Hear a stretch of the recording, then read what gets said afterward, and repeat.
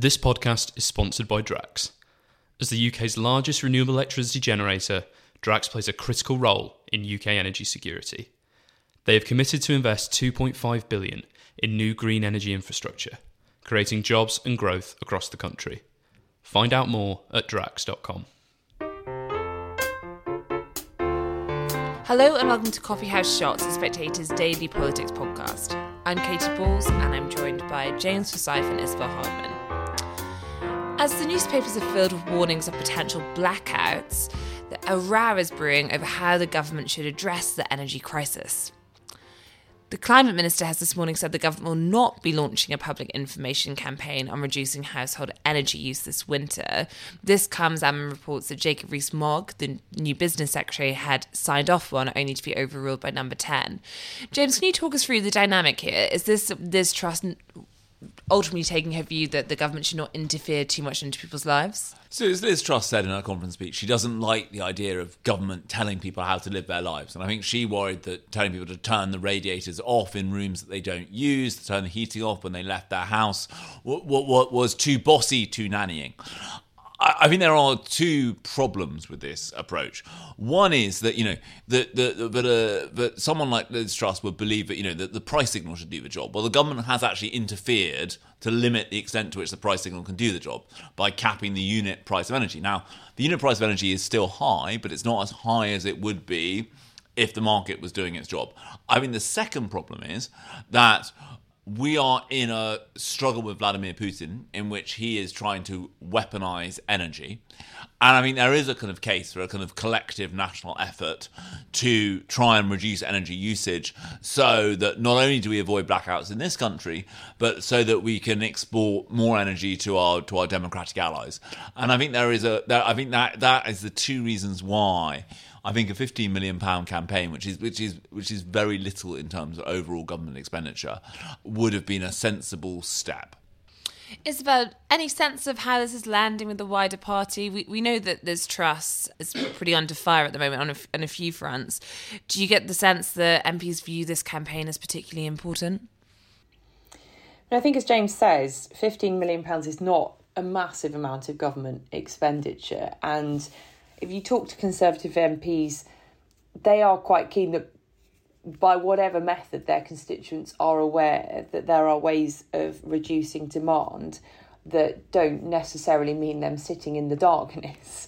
And that's the real worry of Conservative MPs who I was talking to at conference, is that the government's not actually being honest about the risk of blackouts. So you've had warnings from Ofgem, from National Grid and so on about the possibility of blackouts. And that is something that ministers really are just in denial about. They don't want to accept that this may well be something that happens this winter.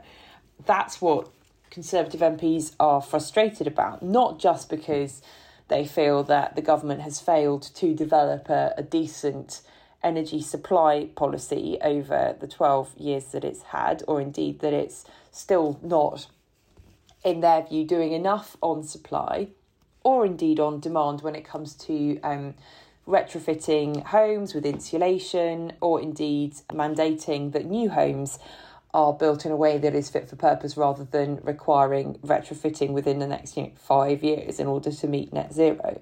So they feel as though there's a sort of abdication of responsibility from ministers on things that really aren't nannying, but which are the long-term planning that people leave to government, and that people, pay their taxes and vote people into government hoping that they'll do on their behalf. But James, there will be some incentive in the sense that, firstly, as you say, bills are still going up, so people are looking at probably double the amount they spent last year on their energy bills, which could act as a deterrent. And secondly, the National Grid are bringing through a measure. I think energy companies are looking at this idea that if you have a smart meter and if you use your appliances at night, they would give you £10 a day for doing your washing, putting the washing machine on when you go to bed, essentially, rather than running it during the day when there's a greater demand for energy. I think that the challenge as well, I think Isabel hit on a very important point here, which is insulation would do a lot. We have lots of, and I think this is one thing governments have repeatedly struggled with. They've come up with schemes to try and persuade people to lag their loft, and it just hasn't worked. I think some steps on that would be sensible and kind of proactive insulation campaign. I think it is also just an interesting aspect of this story that Jacob Rees-Mogg was in favour of the campaign, which I think is interesting, which is he is not a kind of natural person for telling people how to live their lives. So I think there is a tell there about the level of concern in that department about how energy supplies might hold up this winter.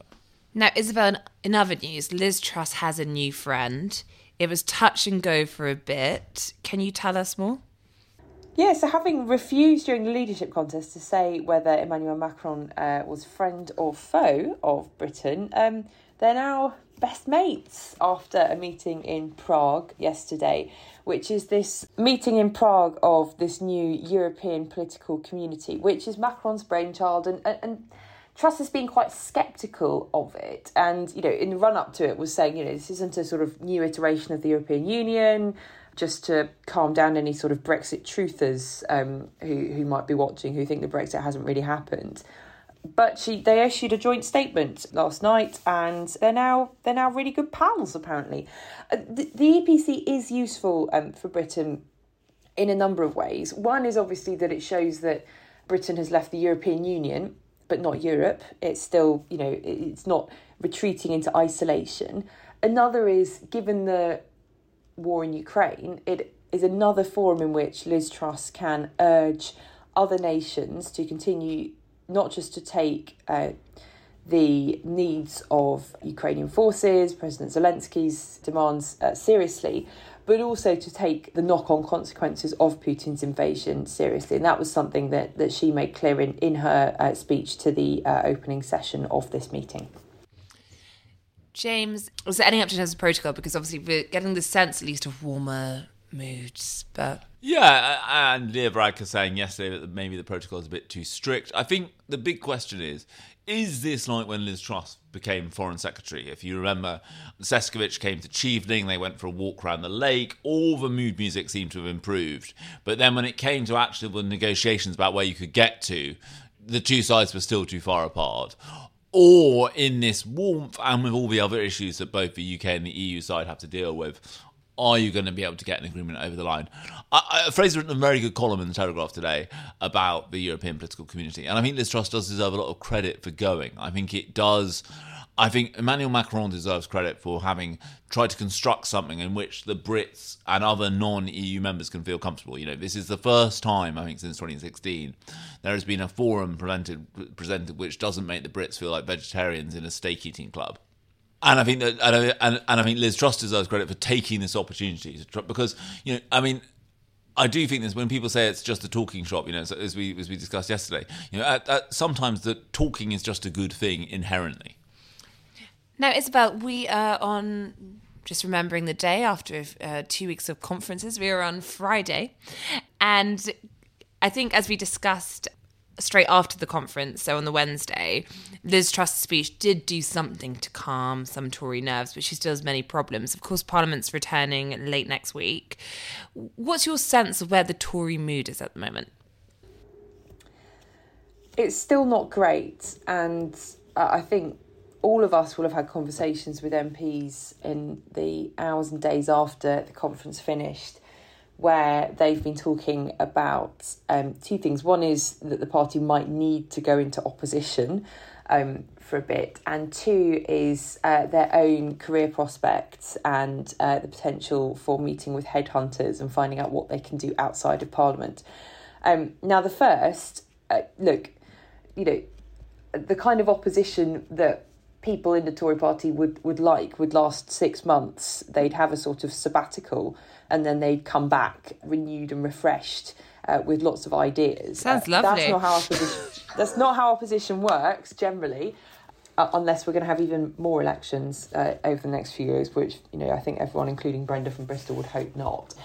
And it's also, as Labour and as the Tories, learnt in the 90s and noughties, often the problems that you develop while you're in government are much more intractable than you realise. And once you get into opposition, you end up having a much longer argument about what you stand for as a party, and indeed some potentially not particularly great leaders along the way who can drag you even further back. That's what Labour and the Tories discovered from their recent long periods in opposition. So that's one thing. Another thing is that actually it's amazing how few of these MPs saying, we need to go into opposition, have thought that they too might lose their own seat, because when you go into opposition, it's because you've lost seats. And obviously there are, Red Wall MPs and others in quite vulnerable seats who are pretty advanced in their post-parliamentary career planning. But there are others who will be surprised that they too may lose their seat. And I think there's a sort of...